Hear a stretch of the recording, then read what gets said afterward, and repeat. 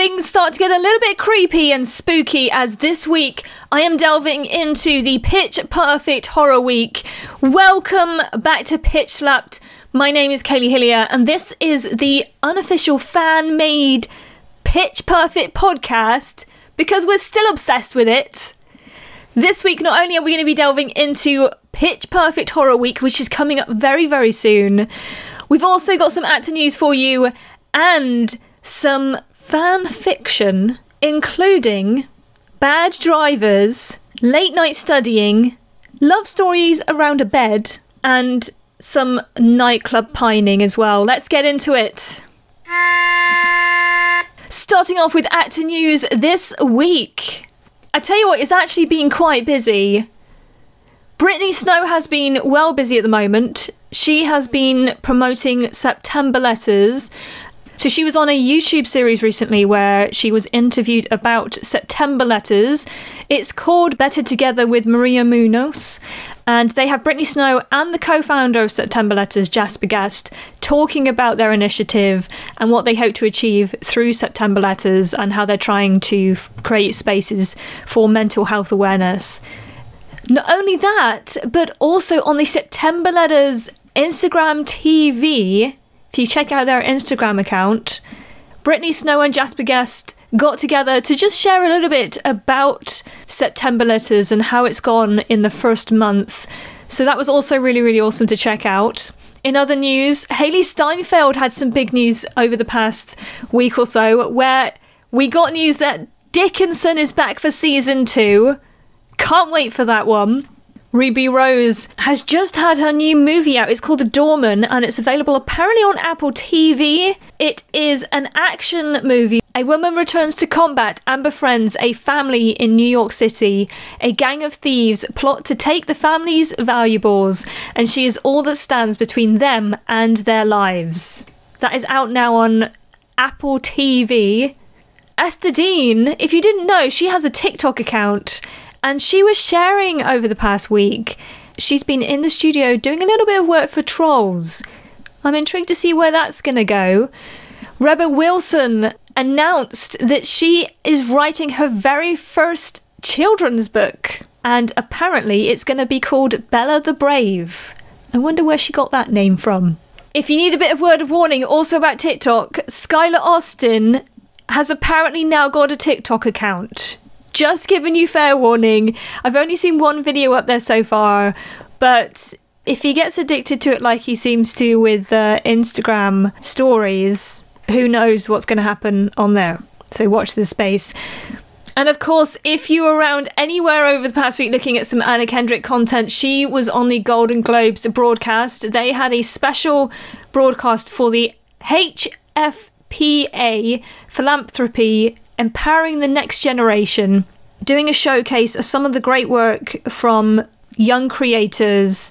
Lots and lots of busy things going on at the moment, and looking forward to more coming out from the great actors and actresses from Pitch Perfect. It's about time now that we get a little bit spooky. We delve into the dark side of where creators could take Pitch Perfect by finding out more about Pitch Perfect Horror Week. So it's October and it's the spooky season, and I thought, you know, Pitch Perfect and Halloween, there's lots going on there, lots of people have written about it, and I saw on Tumblr that there is a Pitch Perfect Horror Week, and this has been going on for a few years, and I was so intrigued because Pitch Perfect's not necessarily something that I would connect with horror, and so I was like, man, I wonder like how this all started, where it's come from. So I decided to go to the source, and I contacted Pitch Perfect Horror Week, and I have got Shelby with me today to talk about it. Hi, Shelby. Hi, how's it going? I'm good, thank you. How are you? Good. So, Shelby, have you been involved from the beginning of Horror Week? Yeah, I kind of was the main person who brought it up, and then I just brought other people on to help me out. I love it. So you've kind of been the driving force behind this from the beginning then? Yeah, I mean, we were all feeling the spooky season and we went for it. And I was just kind of feeling it a little bit more, I guess, and took the initiative and kind of started it, I guess. I was by myself for the first year, and then after that, we got a team together.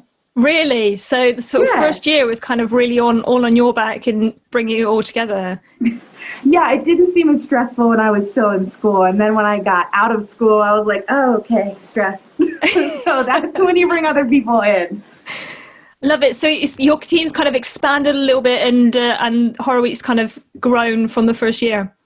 Oh, yeah, for sure. Once you find people that kind of like the same genre as you do, it's really good to create a community around that, especially if they share the same interests, such as Pitch Perfect and horror.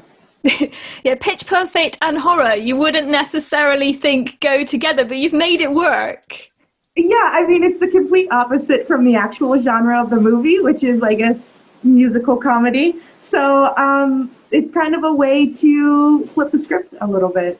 I remember it happening last year, and completely unexpected what was going to happen. And it's just a whole completely sort of new take on these characters and throwing them into situations that you would never have thought to throw them into. Yeah, you kind of just hope for the best, especially with the prompts that we kind of put out there. They're not conventional in the slightest. It seems like it's something that people want to see because that's kind of how they submit the themes. But it's still kind of the most unconventional way to take something into a new direction. Definitely, yeah. You're also on Tumblr yourself, aren't you? Because you're a writer.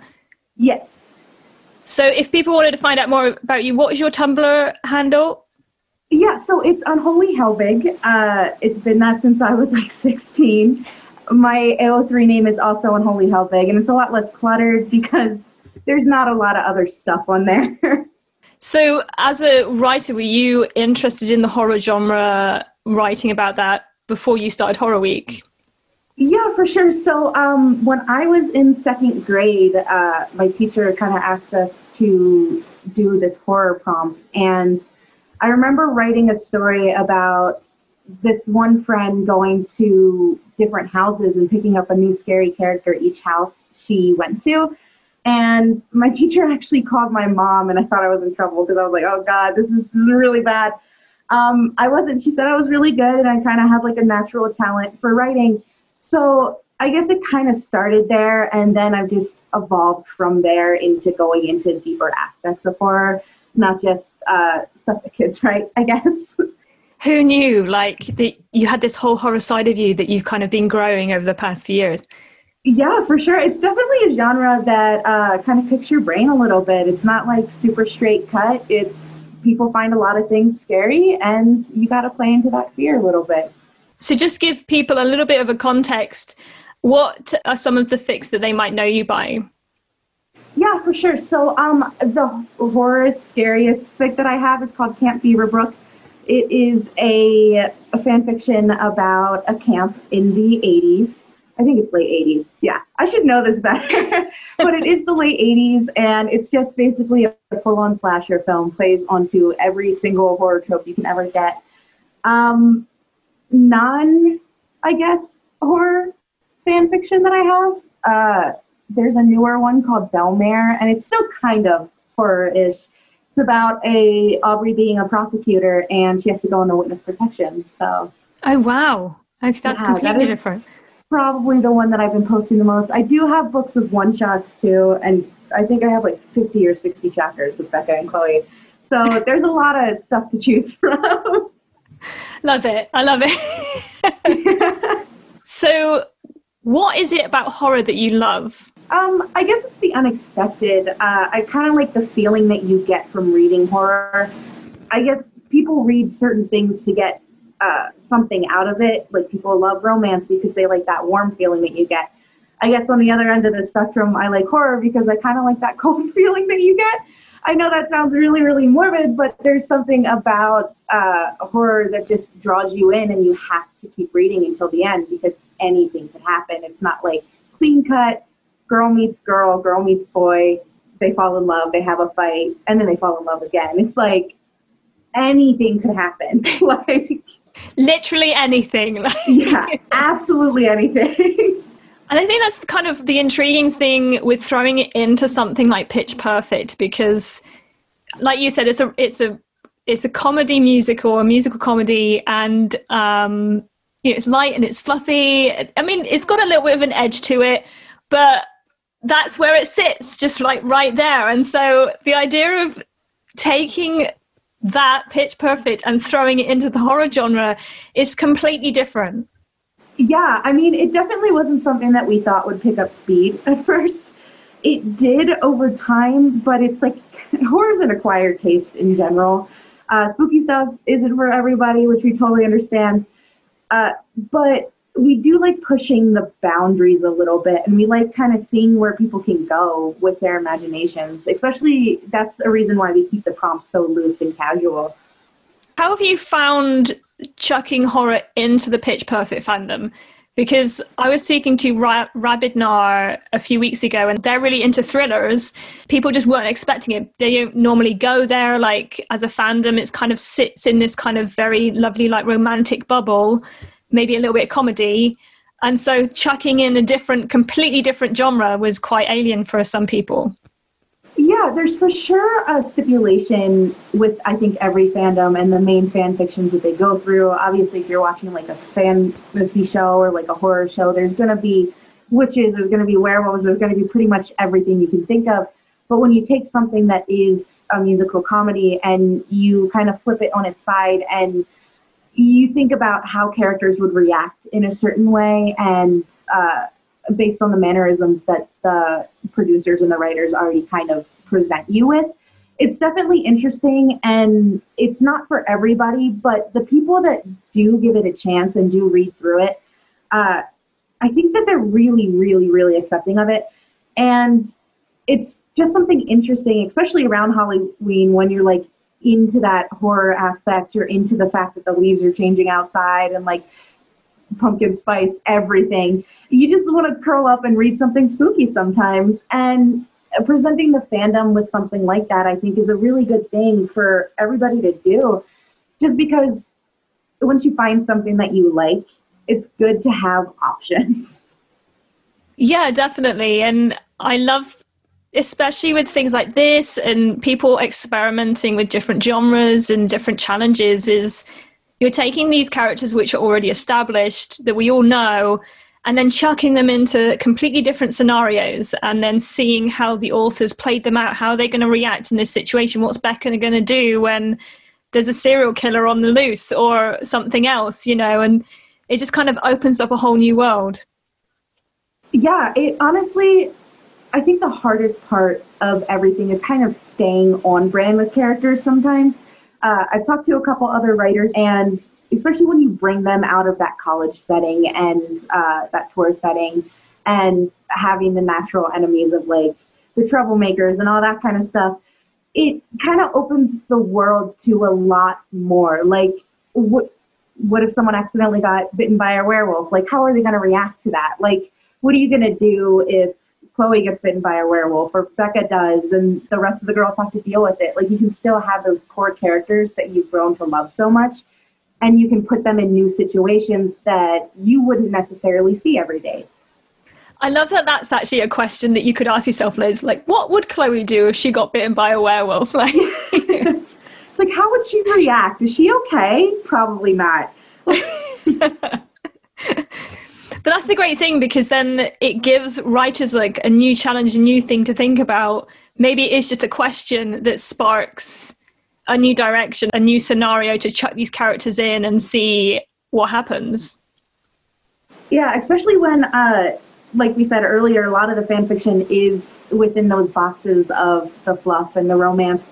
It's good to see what people can do, I guess, like kind of pushing them a little bit further with those themes to try to get them to, I guess, tap into their inner scary side. Yeah, and I think that's why things like Horror Week they're really refreshing to have during the year, because it's like a little challenge that you would never kind of probably get involved in or select those types of topics at any other time. But because it's there and like you're bound by maybe the themes of each day of the week, like it gives creators an opportunity to kind of challenge themselves as to how would they react to that, or where does their mind go with that prompt? Yeah, and we're super, like, I guess, loose when it comes to the themes. it can be anything associated with it. It doesn't necessarily have to be, like if it's the haunted circus one, it doesn't necessarily have to be in a haunted circus. It can be pretty much anywhere as long as it has that kind of creepy circus whimsical element to it. It can be completely fantasy, which is why we've kind of struggled with doing sci-fi elements to it too, because there's so much more to tap into other than just classic Gothic horror. Yeah, and I think especially when it's around Halloween as well, you've got obviously you've got horror as a genre, then you've obviously got the twist of Halloween where you get the cheesy side of horror as well. And like you said, sci-fi's kind of in there, sci-fi horror as well. So there's so many different ways that people could interpret the prompts, it's a Halloween party, or like you said, it could just be a small aspect that they've taken the prompt with and ran with it. For sure. It's a lot to think about, especially when you do have to do 7 in a row, which doesn't necessarily have to happen. You can pick a couple if you want, as long as it's on the day. But it's just absolutely insane to see where people will take it, because you give them a simple one word and they run with it like insanely fast. It's so quick, and people are just so talented, and they really kind of push the envelope a little bit as to what they're capable of and what they've seen, and they're drawing from personal experience as well, which stuff that they find scary that might not be scary to other people, but it's still eerie and still creepy. Yeah, you get this whole creepiness vibe for October through Pitch Perfect. It's fantastic. It's great. So with sort of Horror Week, how did it all start?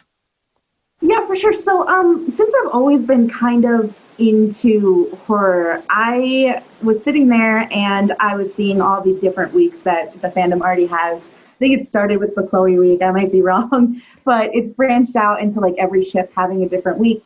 And it was near enough to Halloween where I was like, okay, we don't have a week for Halloween, but I wasn't sure how to go about it at first, because I didn't know if I should do a Chloe Halloween week, but not everybody likes that shit. So I didn't put that many parameters in it, other than that it had to be scary and it had to be Pitch Perfect.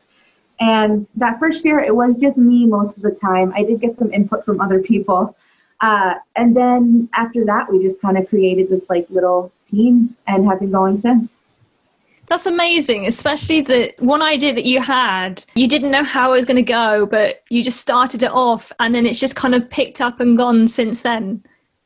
Yeah, we definitely didn't expect that much response. And at the very beginning, I'm not sure if we got it or not. It was a while ago, so I don't really remember.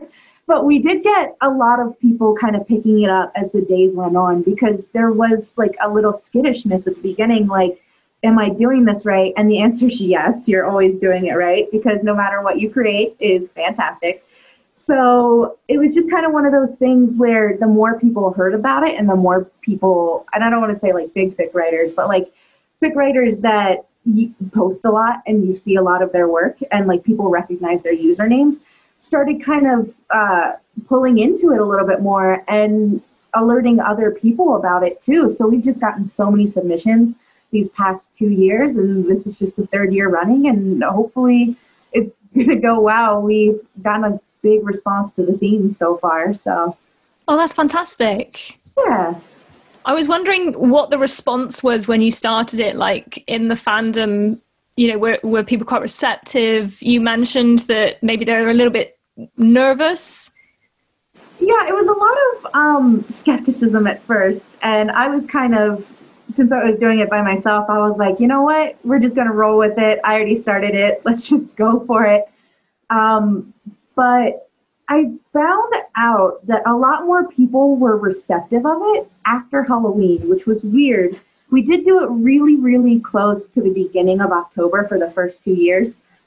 But a lot of people found them after October was over. It was summer, and people kind of got more interested in it, and they would go to the hashtags and be like, oh, there's more of these. And then it would lead us to our page. And then they'd be like, okay, I'm going to keep track of that. So we ended up getting a lot more followers on that specific Tumblr, I guess, later towards the summer. And when the 2nd year rolled around, I think Pitch Perfect 3 had just kind of dropped a lot of stuff. So a lot of people were engaged. in it. And yeah, it just kind of, people were really nervous at first. We were getting a lot of questions about what they could or couldn't do, because we did set those bars, I guess, at the beginning of what we don't accept, which is like a lot of gore. I think this year we put no apocalyptic stuff on there just to be safe. And I think the parameters aren't really that bad. So it confused people because some people like need that pure direction, which we're for sure willing to give you, but it's all up to you kind of thing. So if people have questions or they're nervous, they can just write to you through the Tumblr and ask you those questions. Yeah, for sure. So at the bottom of every single post we make, like officially not reblogging anything, we do have a link where you can go ahead and ask us questions. It is that normal Tumblr question kind of bot that they already have. So you can click at the very top as well if you have any questions for us. We try to get to them super fast. Some of them we don't have answers to. But if you do have any questions about it, you can always ask us. And that's one thing that I think I find really fascinating with Horror Week is because, you know, this is like a challenge that a lot of writers will pick up on. And so it might be quite an unfamiliar territory, but like you said, there's not like a huge parameter over it. So like they can go in any direction they really want to with it and kind of take these things and just run with it. Absolutely. We totally endorse creativity no matter what.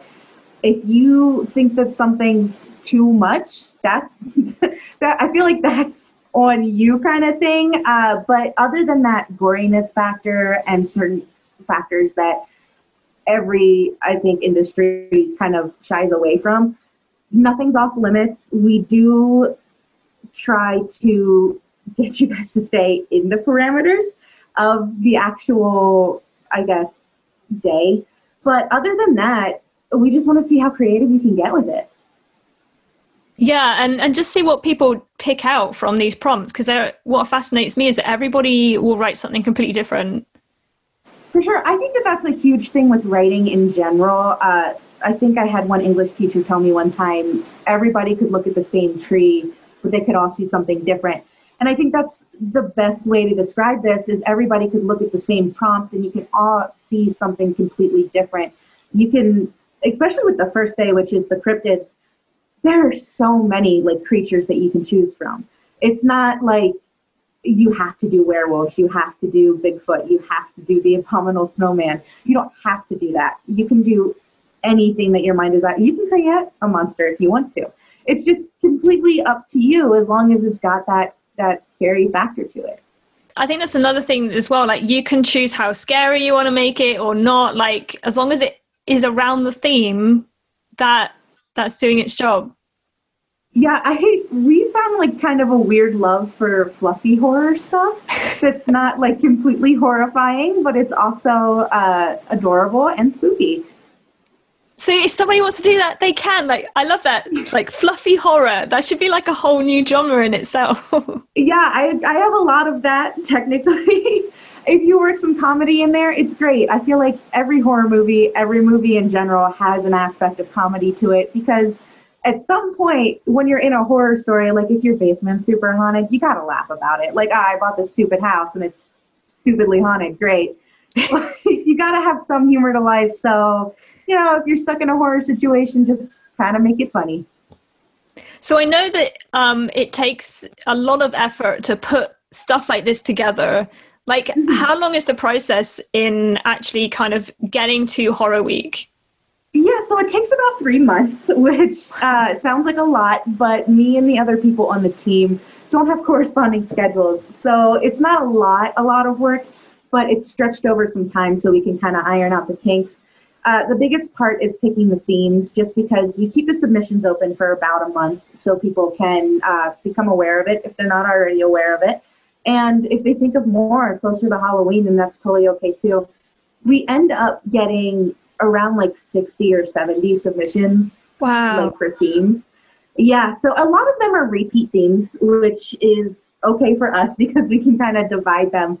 So we just take some time. I think we take like a full night to kind of weed through them. And if they sound kind of familiar, like cursed objects, or like people say haunted knives or like a Ouija board, we'll put that all together into cursed objects because they are technically, you can still do your prompt, but it's focused on one thing, so you can do anything you want with it.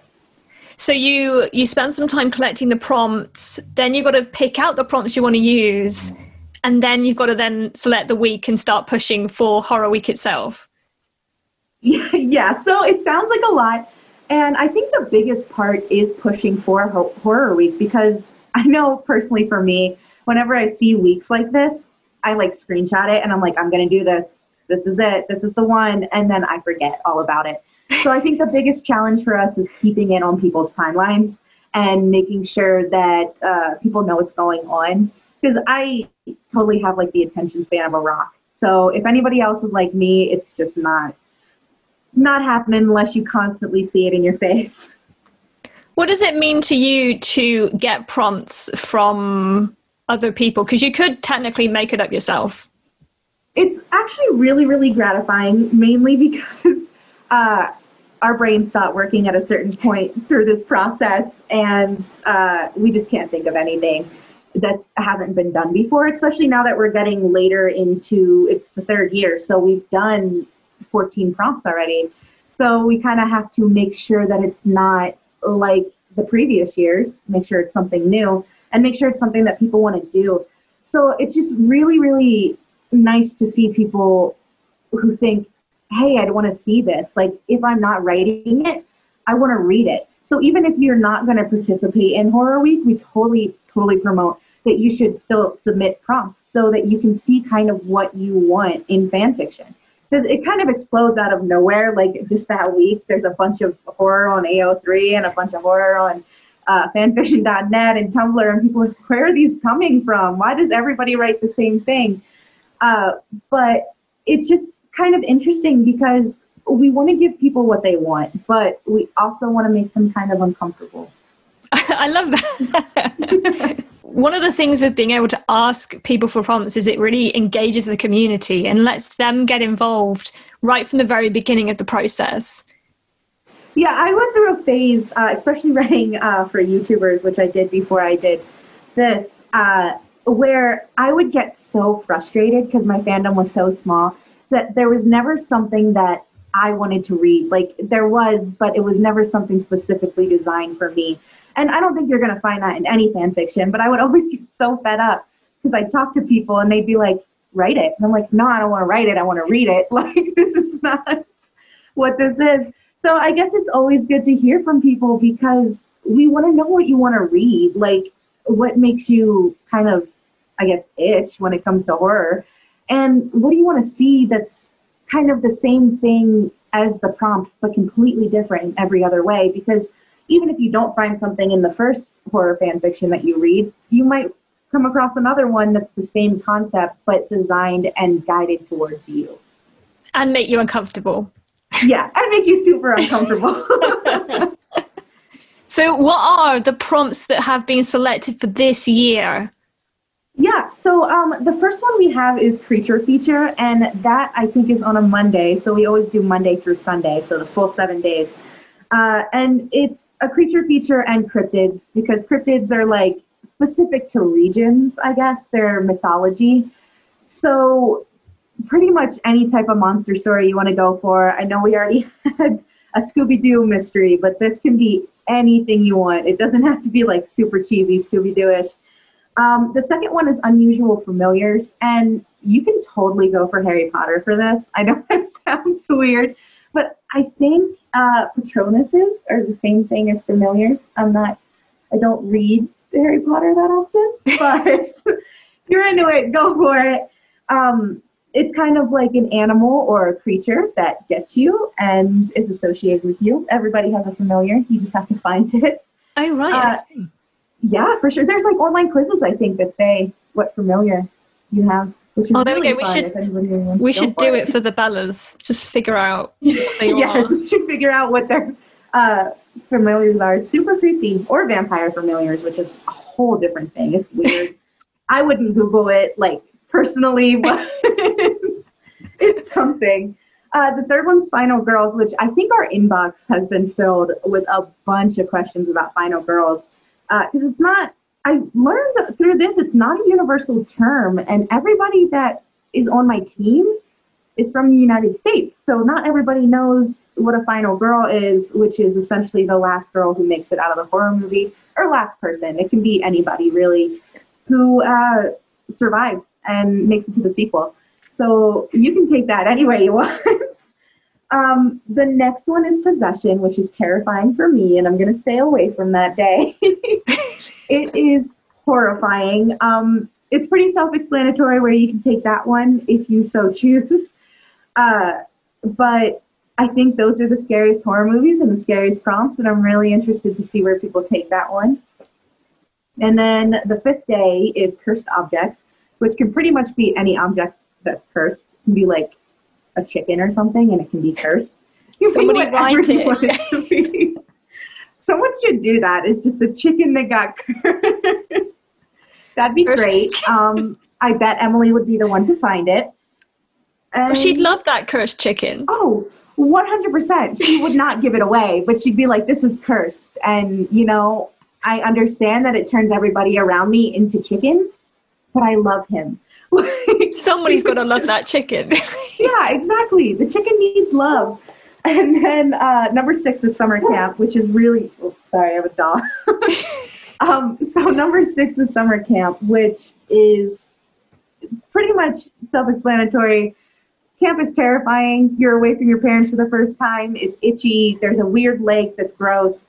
So you can do murdery. You can do pretty much anything with it. You can just have campers getting bed bugs, because that's pretty scary too.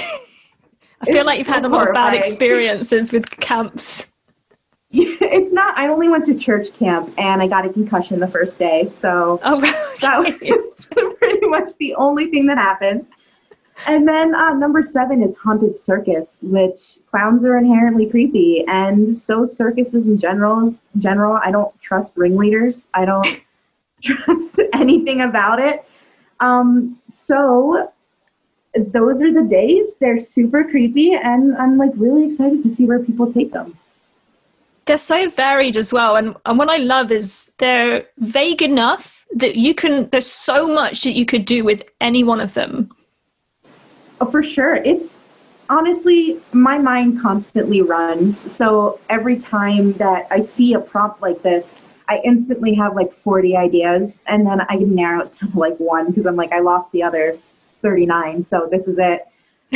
But it's just, I feel like it depends on where you're at too, or what you're doing, and kind of what you choose to do with each of the prompts, and where you want to take it, and what scares you the most. Because circuses and summer camp might not freak everybody out, but I feel like for those two specifically, I feel like they are something from childhood, which freaks a lot of people out.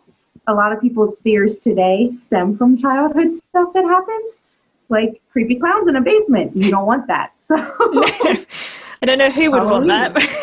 Yeah, no, absolutely not. But yeah, it's just, I think it has everything to do with how you interpret it and how you see each prompt and where you run with it. And it's going to be really fascinating to see where people take it this year. Like, I'm really excited for the first one, just to see what kind of creatures are created or used, and where everybody kind of goes with it. Oh, yeah. I mean, like, I don't want to say we want to see gore, because that's one of the things we don't want to see too much of. But I feel like when you bring up monsters, you got to have something. Like, there's going to be something that goes on. We just don't know what yet. And we did do that Scooby-Doo mystery, which was really, really cool, because I saw a lot of people like assume characters from the Bellas that are most like the Scooby-Doo characters. And it was so interesting, because I was like, oh, you think like that one's Daphne, but not Daphne in this one. Like, it was really cool to see where people would take it. Everybody just reads it so differently. Like you said, you could see the same thing, but done slightly differently, or twisted slightly differently from everybody. It's super creepy, and we're just like so excited. I know it sounds weird, but like we just want to see everything that everybody has to come up with. And it's not just reserved for writers, is it? Horror Week, you can do anything. Yeah, you can do pretty much anything. You can do video edits. You can do mood boards. You can do, I believe it's I don't believe it. It is fan art. You can do fan art. You can do pretty much whatever your heart desires as long as it's Pitch Perfect. Which is great because like anybody with any sort of talent can put something together from their creativity. It's not just reserved for one type of discipline. We wanted to open up to everybody because I do see a lot of people who want to participate in certain Pitch Perfect things. And I see, like, I scroll through comments sometimes. People are like, oh, I wish I could do that, but I can't write. It's like, okay, that's totally okay. I do think everybody can write, by the way. But I was like, that's totally okay. If you're not comfortable with it, you can do anything you want. Like, because people are so passionate. And I love to see just that straight passion for something because I really like the idea that we all saw the same movie and we all sat there and thought this can be something more. That's really interesting. And I think that's one thing that I've loved about this fandom. You know, we've all connected because we saw something more in Pitch Perfect. It was something that we resonated with us in some way. We've fallen in love with it and we just kind of wanted to be in that universe. And you get to see people's creativity as they run with these characters and they build their own little scenarios or, you know, fan art or whatever it is. And we're giving life to a fandom, which is at the moment kind of essentially finished, you know, as far as we know. And I have noticed that. Yeah. And yeah, like you said, we're giving it more life. Like we're keeping it alive. It's the fans that do that. It genuinely makes me happy to see people that are still so engaged because the reason that I left my old fandom is because it dwindled down to, and I'm talking about like 5 or 6 people. Like there's just no one there anymore. And it sucks because that community was so supportive and then it just kind of dwindled out. And I guess because people get older and they kind of evolve in what they like, kind of what I did. But it is really, really nice to see everybody come together. And I have seen a lot of people in the Pitch Perfect fandom branch out into other stuff because Pitch Perfect, I don't want to say it's not a thing anymore, but as of right now, we don't have any word about the 4th one or if there's going to be a 4th one or anything in general. So people are like following the actors now and following everything else and just kind of still staying in this community, and you can still get the love and support that you need for fan fiction, but it's not as prevalent as it was when the movies came out. And I think that's with everything. But that's the nice thing about things like this, which give a fresh spin on something and let people look at it slightly differently than maybe they ever thought of before. Like all these prompts allow for you to then see these characters or see the Bellas or whatever in a situation that you probably never even thought of, like before looking at sort of unfamiliar familiars, you know, or unusual familiars or something like that. Yeah, it's definitely something that we thought about every single time we would do something like this. We actually really, really debated on canceling it this year, and I feel like if we canceled it this year, we wouldn't have done it any other year. So there was just an overwhelming response that we kind of felt like we had the need to still continue it because the people that have stuck around and the people who are so invested in stuff and like this and are still kind of in the fandom, they deserve stuff like this because they're just so outstanding and so warm and reciprocated, and they like reciprocate everything that everybody puts out there. And it's genuinely one of the most supportive fandoms, if not the most supportive fandom that I have ever been in. Really? Yeah. There are some other ones where it's like, you guys fight all the time? Okay. Like, this is not normal. For me, that kind of goes along with like the message of Pitch Perfect, because it's all about these girls that get together from all these different backgrounds and build a little family right there, and seeing people from all over the world who love the same thing kind of connecting and stuff like that is amazing. And people are so respectful. Like, no matter what, there's always someone there that's just like, hey, it's totally okay. Like, this is pretty good. And you meet really, really kind people and like really supportive people through all of this. And everybody's just so supportive no matter what. Like, you can ask advice, you can ask for help, and people are just there for you, which is not saying that other fandoms aren't like that.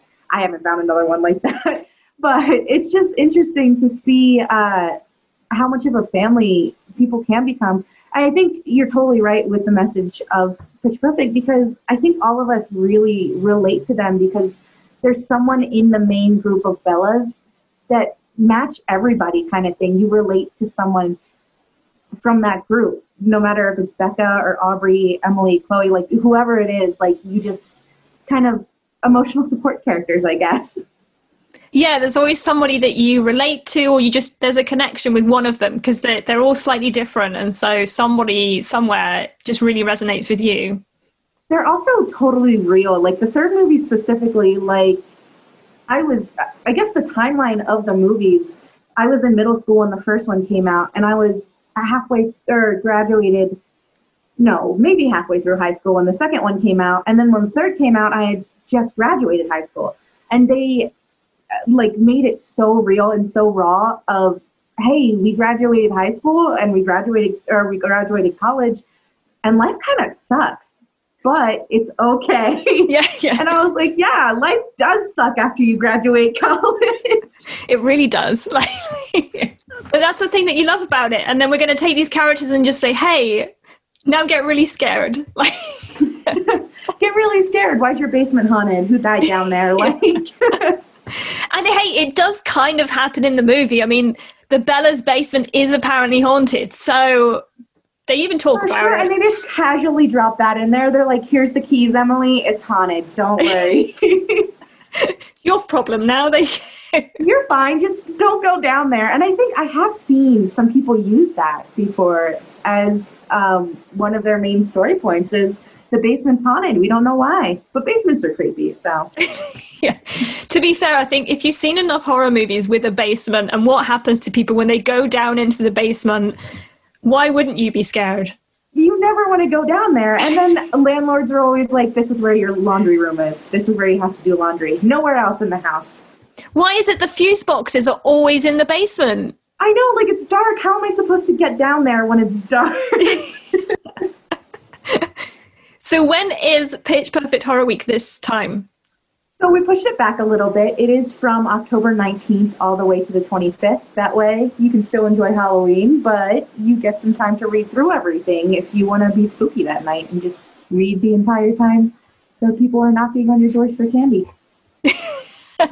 That's true. Yeah, like it leads it quite well into Halloween week when you can kind of get really into the spooky spirit. Yes, especially I feel like if you're stuck at work on Halloween, just casually read fan fiction and get terrified. Definitely. And lock your doors. Yeah, turn off the open sign. It's fine. Yeah, just subtly have it there. It's okay. Just keep the spooky feel alive. Accidentally fall on it or something, just, keep it there.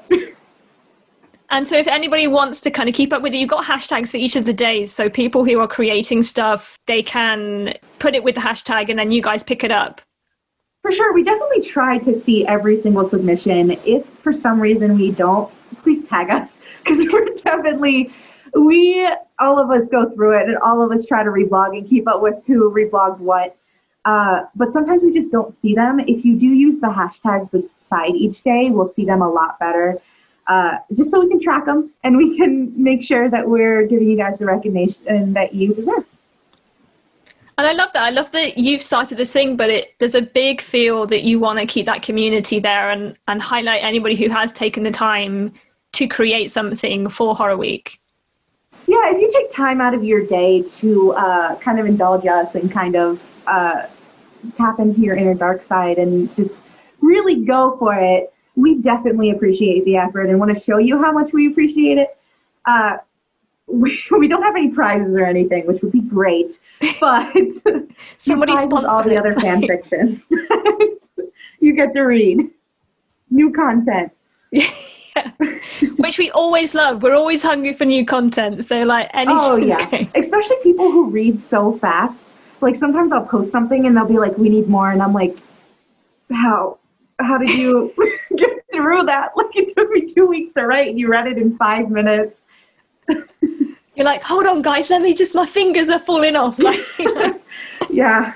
And I have an issue with starting a lot of fan fictions and never finishing them. So. Oh, you're one of those. I am one of those people. Yeah. Big time. And I always leave them on cliffhangers because I'm horrible at it. Oh no, you're one of those people as well. Yeah. Mm-hmm. Yeah, But I think I have a fan fiction from like 2 years ago where people still comment and they're like, "What's happening? What's going on?" I'm like, "I'm so sorry." But you're not really though, are you? Because you love it. Yeah, not really. I mean, I'll be like, yeah, maybe soon. I'm really busy, and I'm like looking at the 48 other fan fictions I haven't finished. So what is it about horror that you enjoy? I like that feeling of uncomfortableness, I guess. That feeling of not being able to sit still, because people read and write a bunch of things to get something out of it. You're not just going to pick up a book for the heck of it. You're picking it up for a reason, because the cover attracts you, or just because the storyline attracts you. If you like fairy tales and all those dystopian fairy tale novels that people are coming out with now, that's interesting because you see something in that character. And I think that when it comes to horror, I don't want to say it can happen to anybody, but anything can happen. So when you're reading something and you pick up like a horror book from the 1800s, you're not going to be shocked. If you pick up a horror book that came out in the last week, you're going to be horrified. So it's just kind of one of those things where you read to gain emotion, and I think you write to work out those emotions. So it's just something about that eerie, unsettling feeling draws me in, even if I'm like, oh, okay, I shouldn't have read that. Now I can't sleep. But it's worth it.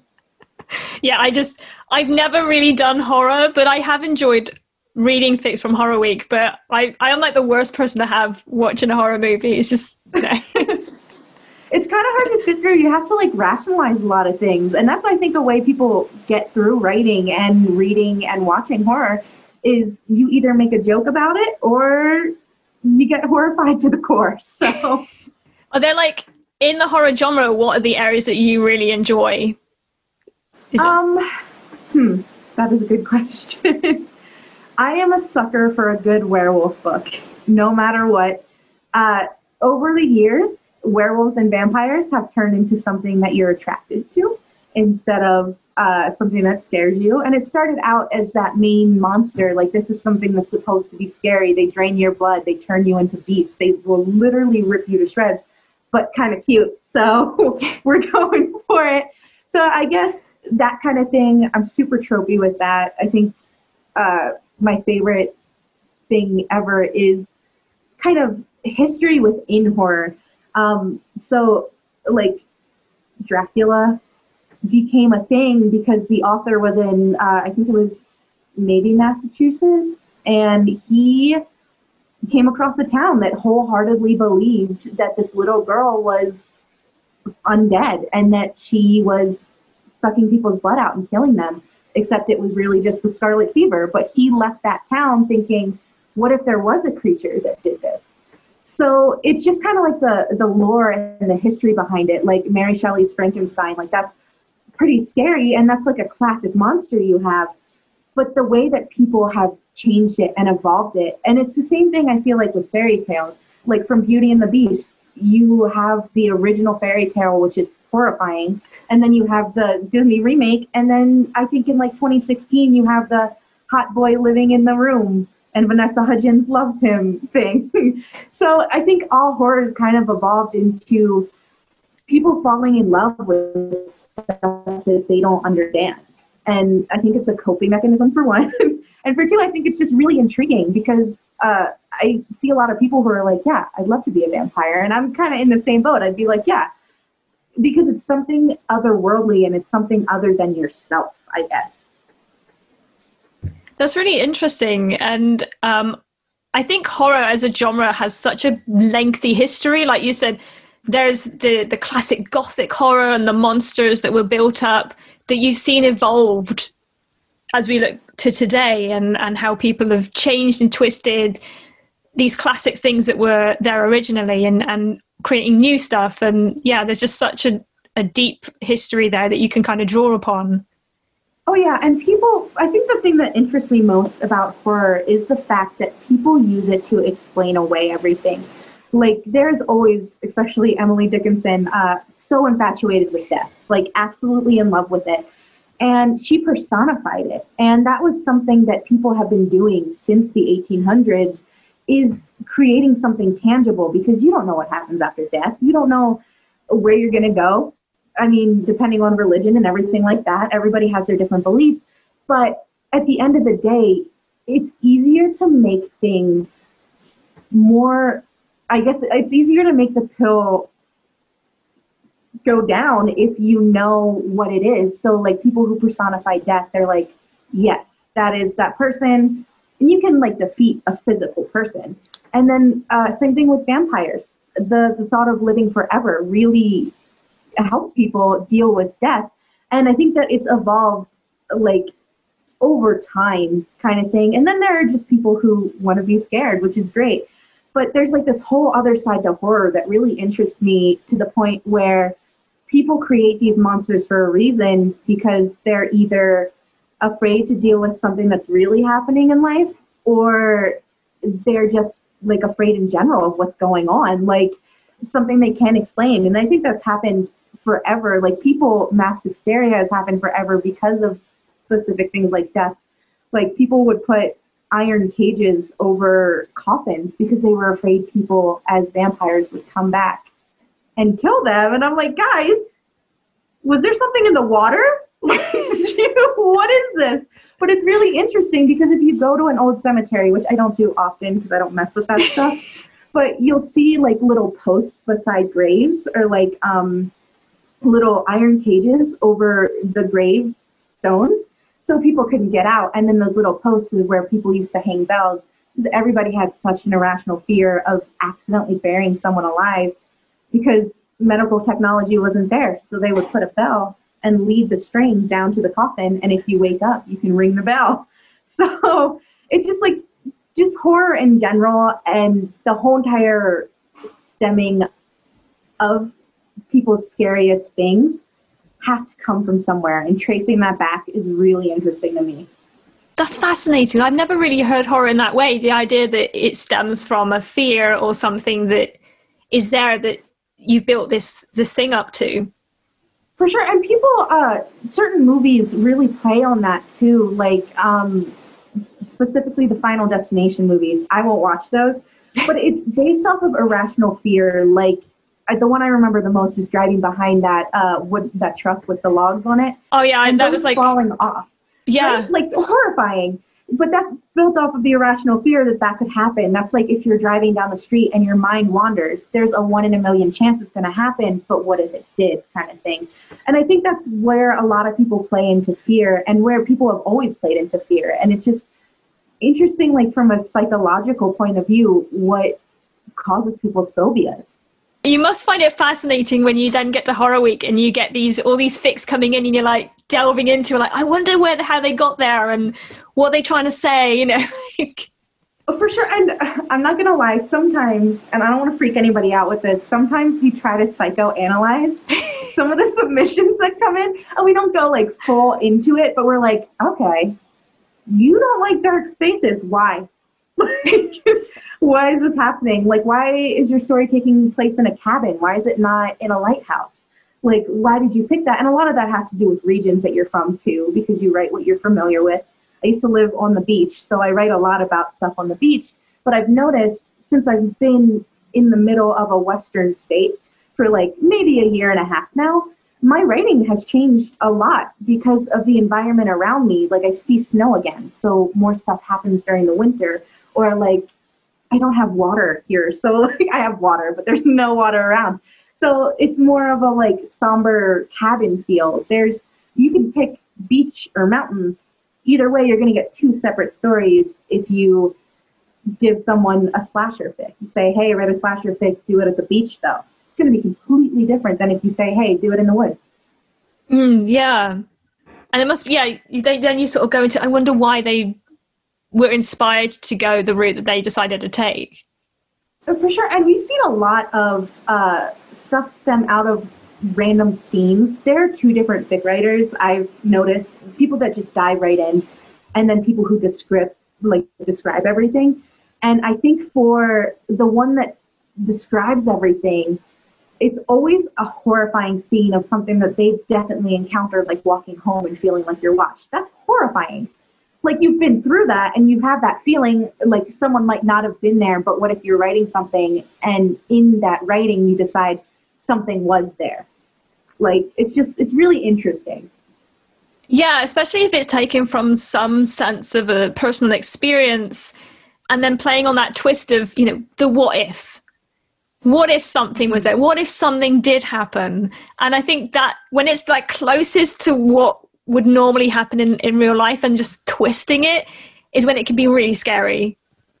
Yeah, and our favorite thing to do too is instead of the what if, we do what isn't, because we have, like, especially in my little group of people that run this, we've realized that people try to rationalize things. And I think everybody does that every single day.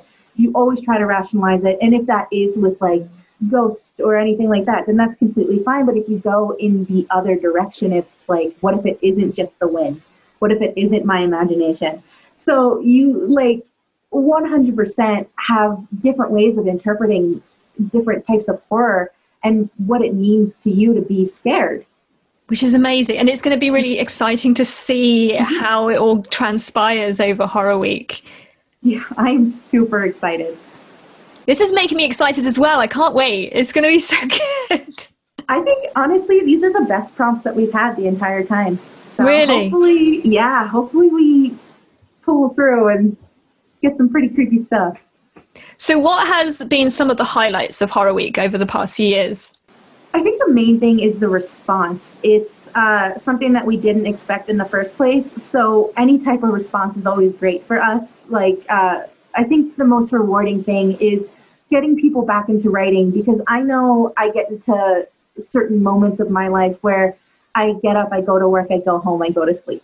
And I think everybody has that pattern. It might not be the same one, but it's kind of the same aspect. So when we see people responding to what we post saying, I think this is going to get me back into writing, that's great, because I know that when you're writing and you're like an English student, people tell you you have to write every day, but that's sometimes not plausible. So having, I guess, motivation to write something like this and to get people back into writing and get people back into their passions is always very rewarding for us. Yeah, just giving that little spark of a challenge or something that just gives somebody some inspiration to run with. Sure, it's definitely, some people work better with the prompts, which is great. Like, I know a lot of the fic writers that are currently in the Pitch Perfect fandom ask for prompts and people send them in and then they respond to that. And that's kind of the thing where, like, hey, I'm tired, but I still want to write for you and I still want to create content for you and I still want to therapeutically do this. So what do you want to see? And I think that's another big thing, is creating something that kind of sparks people's interest and gives them a medium to explore a side of them and explore a side of their life and kind of get into it. And I think that's where Pitch Perfect Horror Week kind of stands on its own, is because it's so different than probably what most people are writing in the fandom. So, whether you're doing an angsty fic or romantic comedy or a romance or anything like that, suddenly you have this week where you can literally kind of throw a lot of that out the window in some sense and take these characters and go, okay, what happens if you chuck them with a werewolf or a monster or a slasher or, whatever it is happening, ghosts? How would they react? What are they going to do in this situation? Yeah, it definitely, I think even for me, like, it pushes me out of my boundaries, and I primarily write horror because I have, like, certain things that I stick with and certain things that I like, but I would never write about possession because it terrifies me. So, like, it's just one of those things where I'm like, okay, yeah, let's do it, sure. But I think for a lot of people, especially people who have been in the fandom for a while and they do write primarily like coffee shop AUs and meet cutes, which are adorable and I love it. But it definitely gives them a moment to think outside of the box. Like, what if you do leave that coffee shop and it's cute at the beginning, but what if, like, I don't know, something starts following you afterwards or something like that? Like, I do love the misdirect in a lot of fan fiction. Like, okay, this starts off as normal. And I think, like, it also gives a lot of people time to focus on one character or one ship. Because what we do see a lot of is this view of just a little bit into both of them. But if you have a character that's isolated in a cabin and they're by themselves, you have to know that character inside and out. You have to know how they're going to react if they hear scratching at the door. Like, what are they going to do? Yeah, that's really interesting, especially when, like you said, if you're left with one character or, you know, they're spaced out and you have to focus on what one reaction is, the idea that you'd have to know that character well enough to be able to write that, and or gives you the challenge to then really delve into that character and explore and think about, how do you see them reacting and how do you see them playing out this? Are they going to sort of grab an object? Are they going to try and escape? Like, it really makes you dissect these characters and then kind of really explore it in your mind.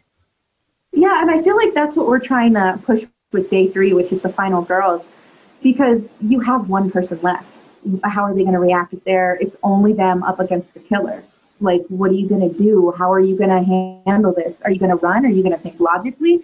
You're going to be stupid and like hide somewhere or something. I don't know. And I think that's always really hard, because sometimes you just have to sit back and think, how honestly would I react if I was in danger? Because everybody reacts different to fear and everybody reacts different to being in that situation. So I think with that day specifically, we're going to see a lot into people, like the writers themselves, because it's mainly how they would react along with how they think the characters. And I know when we were speaking before, you mentioned that it was really interesting to see writers that had most of the time written fluff or written a certain way, and seeing them taking on a challenge and bring out a whole new side of themselves. For sure. So everybody, I feel like this is really cheesy. I feel like everybody has a dark side. No matter how small it can be. I feel like Chloe might not have much of a dark side, but she does, because the fact of the matter is everybody's been through stuff. Oh, we've done a whole episode on the dark side of Chloe Beale. It's like I did see that. She definitely has a dark side. And I feel like not many people see it. And this sounds really, really bad. I don't know if you touched on this or not, but the happiest people are the scariest. And I feel like that's another thing that we want to delve into possibly in future prompts, like possibly next year, is the nicest people and the people that you least expect to have something dark behind them can be that person. And not like to the point of murder, but definitely to the point of indulging in creepy stuff. Yeah, well, we definitely talked about the idea of her having a twisted... I mean, you see it a little bit, especially Pitch Perfect 2 and 3, where she just loses it just a little bit. You see them, a mask slipping, and you're just like, there's something going on in there. You for sure, there's something happening in her head where you're like, okay, you're not okay. Yeah. What's going on? Like, maybe you need to like talk to a therapist a little bit. Like, and I feel like people think that Aubrey's the unhinged one. Yes, she definitely is. I feel like she has like definitely a compulsive side to her. But I also feel like people downplay Chloe and what she's capable of, which is why I think in one of my fan fictions I made her the werewolf. I was like, okay, cool. You can be the wolf. You got that. She's got the mane though, hasn't she? She's got the hair, like, yeah, and the 100%. Puppy dog eyes. Yes, it has to be the puppy dog eyes. And I think most of those one-shots were super fluffy and like just Becca learning how to live with a werewolf. But other ones were like dark and like, oh yeah, so my girlfriend's a werewolf. What do I do now? Like, what happened? The thing is though, I would just imagine Becca just being so like clueless and awkward and trying to figure out how to... Oh, super chill about it. She'd be like, dude, why do you scratch your ear like that? Like, yeah. You kind of smell like wet dog today. Do you need deodorant? Like, super clueless. So with regards to Horror Week then, is there anything that you'd like to see? Is there anything you're just like, oh, I would love to see that if somebody did it? Not specifically, other than something super eerie. We've always we're getting used to the whole gory thing, which we do allow some gore and like the slasher aspect of it. But ones that we really, really want to see is something that freaks you out, not makes you sick, stomach-wise. I guess if that makes sense.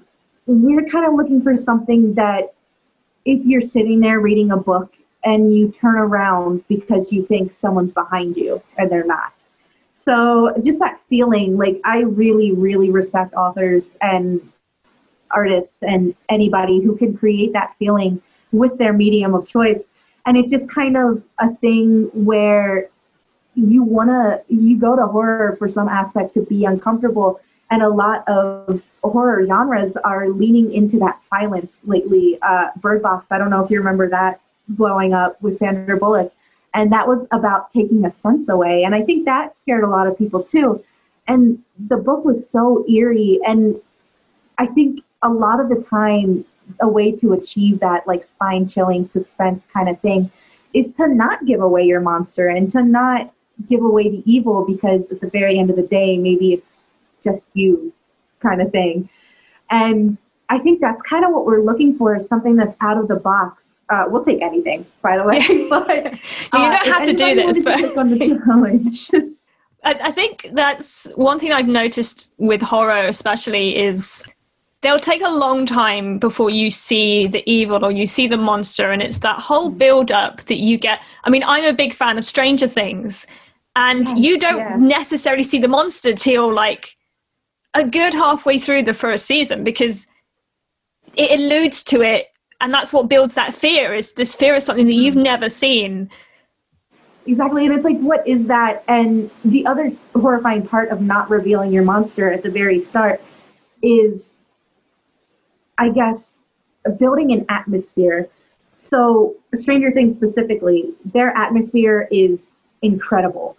Like just the whole 80s vibe, they've completely nailed it. They've nailed everything with the flashing lights, the suspense with that. And they have very, very likable characters. And I think that's another thing that we're kind of looking for, is we want to know the surroundings that your characters are in. Like, yes, we want to focus on the monsters. Yes, we want to focus on the familiars. But where are they? Are they in a bookshop? Like, what kind of books are on the shelves? Like, I want to imagine that I'm there. I obviously want to interpret it, but we're also looking for atmospheres that encompass different eras. Like, I guess I'm a sucker for the 80s. I am a huge sucker for the 1800s. So it's just kind of one of those things where you gotta lean into it and you gotta create that aspect, because if you don't know your surroundings, you don't know when something's off in those surroundings. That's a really, really good point. I think also that's a real fascinating challenge for a writer, because I think especially when you're writing around the Barden universe, you just assume people already know it. So you don't have to necessarily spend the time to describe the characters or to describe the atmosphere, because they know what the quad looks like or something like that.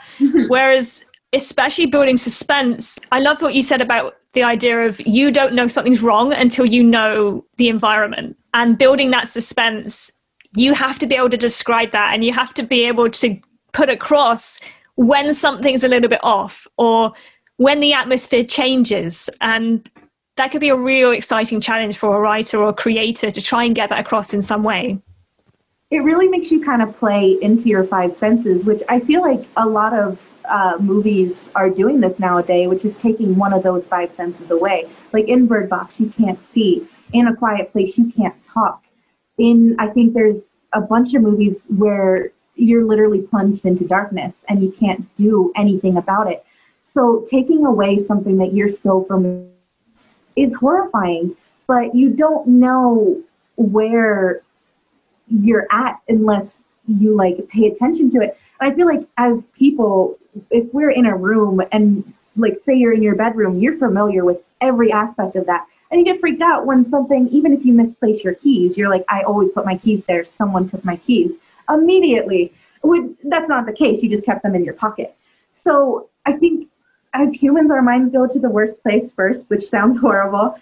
But if your windows are open and you don't remember opening your windows, you search the house or something like that.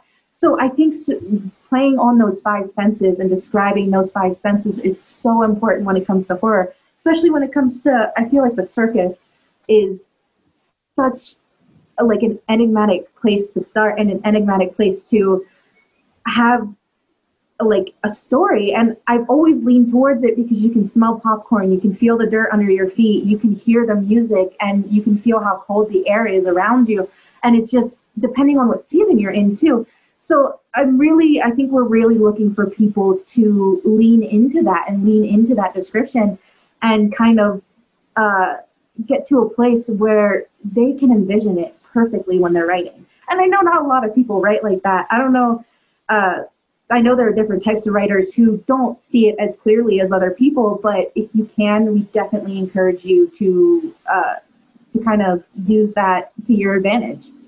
Yeah, like take on the challenge and see if you can create these little worlds or this environment to explore that type of suspense that you probably wouldn't need to in any other genre. For sure. And I know a lot of people, if you go to school for English, sometimes you get in trouble for being too descriptive. And I don't think that's fair. And I also think that, just let it all out. Like, tell us what you see. Like, is the grass dead? Is it alive? Like, if you're writing about a haunted house, is it a Victorian house? Does it have stained glass windows? What is the porch blue? Like, what is happening?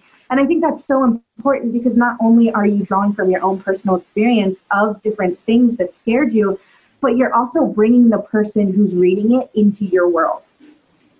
And I think that's what I really enjoyed about reading Horror Week last year was a completely different environment that you could buy into. I remember reading one where I think it was in a shop or something, and the clothes came to life, and it was like, but they were really good at kind of drawing you in, and even though it felt bizarre, you could imagine it happening, and it was just like, I think that's a good sign of Horror Week. Is if it feels bizarre, you're doing the right thing. It's weird, but especially in a place like a store or like it's something that I do often, which I know not everybody's brain works like this. Whenever I go into a new place, like a coffee shop, these coffee shops in little towns are cute. If you go in, list off 5 things that you notice immediately, even if it's the floor, if it's the way the air smells, if it's hot or cold, if there's an air conditioning unit, like look around you and notice. And I think that's like a huge thing with horror is you realize something that's completely normal and then you twist it into something that's not. And that's so important. And I just think even in life in general, life becomes a lot more enjoyable when you start looking around. So I love it. And of course, like people can kind of throw these prompts around and see what they want to do with them, whether they want to kind of go down into the real horror route and explore that, or if they want to go for the cheesy side, that's fine too. Like, what I love is you get a whole spectrum of fics for Horror Week. Exactly. And we just, honestly, any way you interpret it, we're down. Like there's, especially unusual familiars, that can be as funny or as cheesy or anything that you want, pretty much. And it's just, your fear plays into how you go for it. What are your Halloween or horror headcanons? So definitely the basement being haunted. I think Emily goes down there no matter what, even against their rules. And she might get a little bit haunted. I think that for sure, Becca stays home and Chloe takes the kids out for trick-or-treating. She hates Halloween. There's no way around Do you reckon Becca's like, I'm not dressing up? Like, come on. Yeah, 100%. I think once she's in the costume, she ends up enjoying it more than she wants to lead on. But she's just like grumpy the entire time. She's like, I am not going into a Halloween store. Halloween's like for companies only. Like it's a fraud. And I think Chloe's just 100% like, no, we're doing this. Like you have no choice here. I think Aubrey would definitely throw a Halloween party, but she'd do it super meticulously to the point where everybody would have flashcards. That would be super fun. I think same thing. She works through Halloween and every pretty much holiday. And if we're talking about Jumps-In, Emily would definitely go and try to cheer her up, but she would end up screwing up and freaking her out even more because she thinks someone broke in. I think they would all have like a Halloween cookie decorating party and it would end horribly with stomach aches. But other than that, I don't know if I have any more. I love it. I love the whole idea of just Emily just being the so innocent one, and yet just things will happen to her. For sure. And I think me and a couple other people before Horror Week started, we did this thing. We do this in everyday life too, which sounds really weird. Especially working in retail, sometimes you get bored.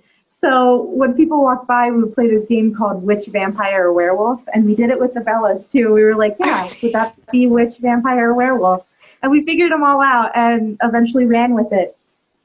Oh, that sounds fascinating. It's a fun game if you ever play it. It's super simple, especially if you're by yourself, and also if you're with another person, you're like, hey, that person looks like a witch or a werewolf. What do you think?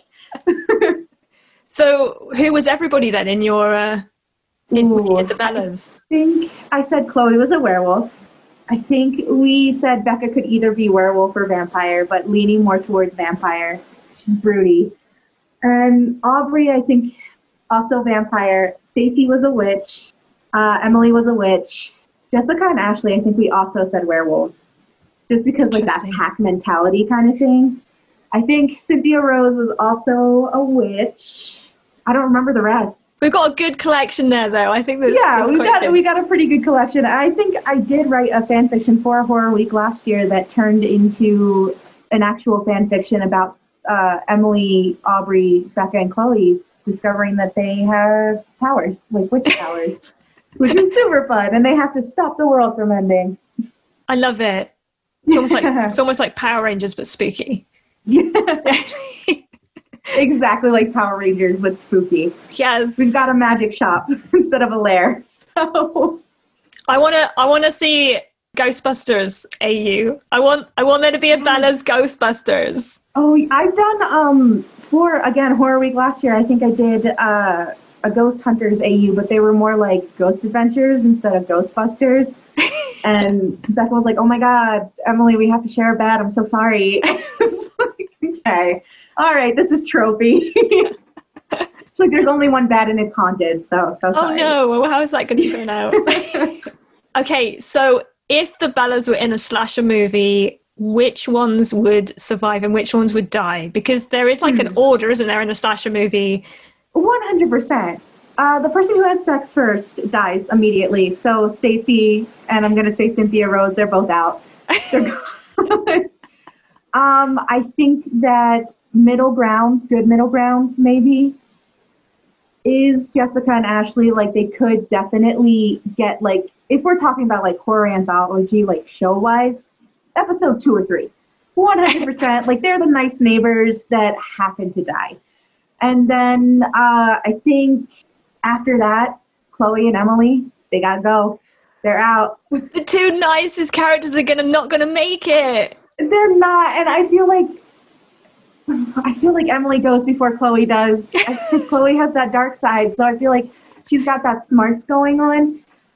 Not that Emily doesn't, but I feel like Emily would be like, let's make friends with the killer. What if we find out why they're killing people and try to fix it? And Chloe would just be like, okay, I'm kind of on your side, but if we don't, within the next hour, we have to run. So I think Emily and then Chloe. And I think the top spot, the final girl, is between Aubrey and Becca, because they're kick-ass. Sorry for the language, but they are. And I feel like one of the things that bothered a lot of people in Pitch Perfect 3 was the fact that Aubrey didn't fight back. Like, I was like, girl, you have military training. Why are you just sitting there freaking out? Like, hug Emily more, but also, why are you just sitting there? Yeah, I spoke to a lot of people, and they're like, in an apocalypse, if there was an apocalypse AU, Aubrey would be the one with the big guns. Oh, 100%. She'd be the one that would, like, control everything. And I feel like they completely threw everybody's character out the window for the third movie. They were like, you know what, Becca, you're going to be the nice one. And Chloe, you're not going to have a plot. And Aubrey, you're just going to sit there. Like, okay, cool. That's great. But, yeah, no, I think that, Aubrey would make it to the end. 100%. Becca, I feel like, would too. And especially in that camp fan fiction that I wrote, they were the two that had the most, they were at each other's throats because I still wanted to keep that that first movie dynamic with the two of them. Aubrey wasn't necessarily the villain was the killer, but she was definitely the one that was like, Becca's doing this. This is Becca. Like pointing fingers. And I mean, Becca was the one with the gun. So either way, I think both of them would make it to the end. And I teamed them up too in the second one because I had them at odds with each other. And I was like, you know what? Love each other in this one. Go along. Like, you're fine. So. It's one thing that I always found of a shame in the movies is because, by the end of Pitch Perfect 1, they have resolved their differences because it was really the musical difference. There wasn't a lot else there. And so you kind of, it's alluded to, but you don't really get to see them having that friendship that they had by the end of it. It's fascinating that it is those two that you would have survive. And I could totally see it though, because like they are the two that you can throw the most horrific things at and you can write it. Like whenever you see stuff written, it's usually Becca or Aubrey that go through a whole heap of rubbish. Yeah, and I feel like people do that because they're like, oh, we can't do that to Chloe. She's so sweet. They're like, oh no, we can't do that to Emily. But what if we did? But no. It's so much. And when I was first learning the dynamic between all of them, this is another one that I abandoned because I'm like this. Chloe was evil and Aubrey was like straight on evil, and they went to a boarding school and they would like belong to boarding school where they had like the order of a snake, and they were like full leaning on to I'm evil and my father's the headmaster and he's evil and we're really just luring you to your own death kind of thing. And I never finished it because as I got further into the fandom, I was like, I can't do that to Emily. I'm like, man, can't hurt her like that. Like, that's so sad.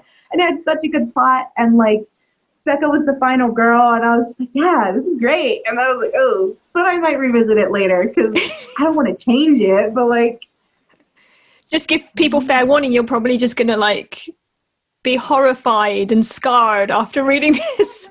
I was like, fair warning, this does not have a happy ending. Like, no one makes it, so sorry. Like, what do you expect? They're evil snake people. Yeah, I feel like Becca's got the scrappiness as well, aspect to her, whereas Aubrey would have the training and the sort of methodical way of kind of dealing with it. She'd instantly go into G.I. Joe mode, I think, which is we're doing this, and also this. Well, thank you so much for speaking to me today. I really, really appreciate it. Just to remind people, like, if they want to get involved, like, how can they do it? Where is it all taking place and everything? Yeah, so everything you need to know about Pitch Perfect Horror Week is on a Tumblr called Pitch Perfect Horror Week. It's pretty easy to find. It's at the very top of the whole entire page. And at the bottom of every single post we have, we do link it to the other 2 years of submissions, too, if you want to check those out. We also answer questions as soon as we get them. So if you have any of those, you can just click any links that are in the top of the page or anywhere along the bottom, and we can answer those questions for you. Love it. Thank you so, so much. And I'm so excited to see how it's going to turn out this year. Yeah, me too. It's going to be great. And if they want to check out your stuff, they just need to look you up Unholy Helbig. Yeah, so I do have that Tumblr page, Unholy Helbig. It's kind of cluttered right now with pretty much everything that I watch, which is a lot. So if you guys just want to check out my fan fiction, you can go to Unholy Helbig on AO3, or you can just search up Camp Beaverbrook and it'll pop up. There you go. Awesome. Thank you so much. No problem. Checking out some fan fiction this week, some things that I really enjoyed reading included It's 3 a.m. I Must Be Lonely by Becca's Belt. The summary says, it really is getting late and Becca knows that she really should be getting to bed, but Chloe's really cute and her essay isn't done anyway. Or a gradual love story told over math problems and note cards. This is a cute one-shot story. And what I will say is, I never knew Becca could be good at maths. She's like a maths genius whiz on this fic. And who knew that being good at maths could potentially work in your favour, as it seems to here. It's a very cute story of a sort of collection of little moments where Becca and Chloe end up studying together in different scenarios. It takes you through a certain amount of time during the Barden years, but I also really love how you just have these little moments when they could choose to just let the other person study. Like it starts off with Becca going to a coffee shop to get herself some coffee, and while she's there, she just kind of has this thought of, actually, you know what? I know Chloe's studying, I'm gonna get her a cup of coffee too. And that just starts off this whole little love story playing out. I mean, we've all been there, the late night study sessions, whether it's for school or uni or college.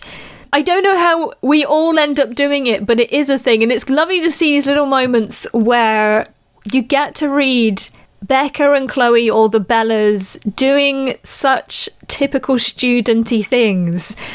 And then it just being a little twist with the love story aspects as well. You never know, like, this could really happen. This is why you need to be good at maths, clearly. And what I love, as you're reading through the story, you get like the little bits where this could flourish into something more. Like, you can see their friendship developing. You know the feelings are there, and there's like little looks or little gestures, but everybody's too afraid to do anything because who knows? It's got the classic little bits of pining in there. I mean, it's all just a little bit fluffy. So, like, if you're just looking for something fun and uplifting, this is a great story to go to. Both of them slightly oblivious at times, or too afraid to make the first move. It also kind of follows a little bit with aspects of Pitch Perfect 2 being thrown in there, just a little bit. One of my favourite moments is when Chloe's having a bit of a breakdown because she doesn't think she's going to pass her exam, and Becca has to be the one to kind of coax her through this and just be like, you've been intentionally failing for X amount of years. You've got this. Like, the teacher doesn't even know how you've never passed this exam. You've got it. Just don't intentionally fail this time. And she gives Chloe some advice about being brave. And I love that because later on in the story, it gets turned around on her, and she then has to be the brave one. And you get this kind of moment as they're coming to the end of college where they're reminiscing of all these moments and realizing that actually there were so many moments when they both wanted to act and maybe they didn't. And the feelings were both mutually there. And it just like all comes together. It's a great fun fic to read. I definitely enjoyed it. And it just proves, you know, there are other reasons you study maths. Like here, being good at maths could help you find your Chloe. The next story for this week is called All the Pretty Girls Are by Please Act Surprised on AO3. The summary says, Chloe is a horrible driver. Becca makes a confession when she is terrified for her life in the passenger seat. This story was so funny. Partly because I love the idea that Chloe could be a horrible driver because she seems to be good at a lot of things. She kind of got it together a little bit. She's good. She's exercising. She's great at choreography and dancing and singing and all this stuff. So the idea that she would be really, really bad at something like driving just allows for hilarity to like ensue. Becca's got it bad for her. And she kind of gets herself in a little bit of a predicament. And it talks about in the story how, like, although Becca loves Chloe and thinks the world of her, she's learnt to never let Chloe drive. So either she'll drive or she'll call one of the other Bellas. This is kind of during Becca's junior year, so she's kind of got the idea of Chloe, and she doesn't want to upset Chloe. She doesn't want to, like, hurt her feelings. But at the same time, she has to worry about her own life. And when I say that Chloe is a horrible driver, my initial thought when I saw the summary of the story is like, okay, yeah, she's fairly bad. Like, I've been in the car with some people who are not good drivers. But when you read this and actually what Chloe's driving is like, this is way worse than I think I've ever been in a car with someone. I mean, she is that bad. Like, she is so bad. Like, it's genuinely dangerous. Like, I can understand why Becca is so scared. Add to that the idea that maybe she's having a rough time of it. Feelings are getting a little bit too much. She ends up trying to drown her sorrows at a bar and needs a lift home. You know, number one, she doesn't want to get in a car with Chloe Beale driving. Number two, she's a little bit tipsy. So this is all going to come to a head. And this all happens in the space of Chloe picking her up to trying to get back to the Bella's house. And it is so funny. I mean, Becca's kind of losing her mind because she doesn't even know if she's going to make it out alive. But also she loves this girl, and Chloe's just a little bit oblivious to the fact that Becca's having a bit of a nightmare on the side, driving really badly. And then, of course, when Becca makes the confession, not only is Chloe bad at driving, but then she's distracted. Like, it all just comes together. All I will say is how Chloe, at the end of this fic, only got away with getting a warning from the police, I will never know. I'm sure she just flashed her eyes and gave them a pout and they were all good. But I loved reading this story. It was so much fun. It's called See Me in Hindsight, Tangled Up With You All Night by A Simple Favour. The summary says, the times Becca finds herself in Chloe's bed and one time she finds herself in her own. This is a really cute story. What I love about this story is it takes just the simple idea of every scene happens around a bed. This one kind of goes a little bit deeper. There's a bit of kind of angst there as it goes through the story. I love how it plays out through a number of years of Becca's life, starting off with the very first time she ends up falling asleep in Chloe's bed. And you get to kind of get these little glimpses of Becca at different stages, whether it's her freshman year, the Barden years, Brooklyn, like it goes through all of those little scenes that we remember from the movies, but also you get to see how Becca has grown through each of the movies as well, like where she's a little bit more cautious at the beginning and like would never have even slept in Chloe's bed if she hadn't just fallen asleep, to having a rough time with Jesse and mixed feelings happening around there, and being in Brooklyn madly in love with Chloe and not knowing what to do about it, and all these little scenes play out. One point of the story that really stands out to me is when she's living in Brooklyn and kind of the pain that she's experiencing having to sleep next to Chloe every single night. And while that's great at some points, when then Chloe has to go on a date, Becca just doesn't know what to do with herself. She's like stuck in bed. She doesn't want to go to sleep because she wants to make sure Chloe's okay. She wishes Chloe was there. She wants Chloe to have a good time, but then if Chloe doesn't come home, that means she's gone to sleep with this guy, and it's just kind of causing her a whole world of just like a headache. There's also moments during the story where Becca gives Chloe a certain amount of pain as well. And it's like really sad to see the conflict that seems to carry on for quite a number of years. It's a really interesting take on telling a Chloe story. And I love the way they kind of pulled it all together at the end.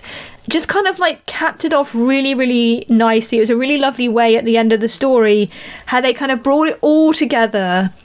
And that all of this storyline, all the angst, all the pain, the confusion that happens then ends up in a lovely conclusion of how it kind of just ties everything together and just says, and now this is where we are. The final story, which is actually one based on a classic dance tune, it's called I'm in the Corner Watching You Kiss Her by Chloe Beale. The summary says, Becca is quietly in love with her best friend / roommate. They go out for drinks after a long week of work. What could possibly go wrong? This is another take on a sort of jealous Becca scenario. We had one last week. We're going there again. I mean, because who doesn't love a little bit of pining and misinformation as people just don't know their feelings? And I love how in this story, like, of course they're going to be going out and just enjoying themselves sometimes. They live in New York, like Brooklyn. And it's all going fantastic until Chloe ends up kissing a girl. What I think is really interesting is they have this kind of lovey dynamic. They're used to just spending the time with each other. And they're having like a great time. Becca's being awkward as usual. But it's not until somebody else shows up that Becca suddenly is a bit like, wait a second, that shouldn't be happening. What's really interesting is you get a lovely dynamic from Becca and Chloe during the story, especially at the beginning, but not necessarily that they know their feelings for each other. And it's not until she sees Chloe kissing another girl that she gets really rattled by it. And I think one of the reasons for that is like Becca was harbouring these feelings but always assumed Chloe was straight, so thought she never had a chance. And so the idea that Chloe would be kissing a girl suddenly kind of sends Becca in this spiral where she's like, maybe I was never kind of good enough, or she would never like me in that way. It wasn't now just a case of, well, she's straight, she'd never like me. And so she just ends up in this downward spiral. And I love how it kind of plays along with the song. I mean, Dancing on My Own is a classic song by Robin, recently covered by Callum Scott. And seeing that played out in a Chloe situation was just like, it's so painful and sad. I mean, the song is already a little bit sad. And so you just feel for poor Becca. She ends up going back to the apartment and kind of from there. And I love how sweet Chloe is in this story. I mean, okay, yeah, she ends up kissing this other girl and it opens up this whole can of worms. But also, when Chloe notices that there's something wrong with Becca, as she will do, she knows her so well, she does all these lovely, sweet things to just make sure her friend is all right. You have this lovely drawn-out scene near the end where Chloe wants to know what's wrong. She's trying to do all this lovely stuff for Becca. And between the two of them, they're kind of dancing around the subject. And how do you kind of broach into the idea that, okay, I think I know what's wrong, but you're not going to tell me. Do you have feelings? Because I have feelings. Like, it's all there. And you're just kind of waiting for it to come out. You're just like, come on, guys, you got this. And what I love is just how slowly the build-up is from their conversation for the sweet things that are happening, and how the author just builds it up to that moment that you know is coming, the revealing of feelings and stuff like that, and you're just kind of waiting for it to happen. And what I think is really interesting is it doesn't require a lot of words to be said. It's just through these little actions and these little lingering looks, and everything just kind of comes together, and it's like so sweet. So this week, I mean, we've had like a whole bundle of fluff, but I feel like we need it sometimes. Thank you so much for listening. I hope you're gonna enjoy getting a little bit freaked out and creeped out by Horror Week coming up very, very soon. If you enjoyed this episode, please click the subscribe button. We'd love to have you along for the journey. And of course, you can follow Pitch Slapped on Tumblr, Twitter, Instagram, Facebook. We'll keep you up to date with what's happening and the episodes as well. And I'll see you next time.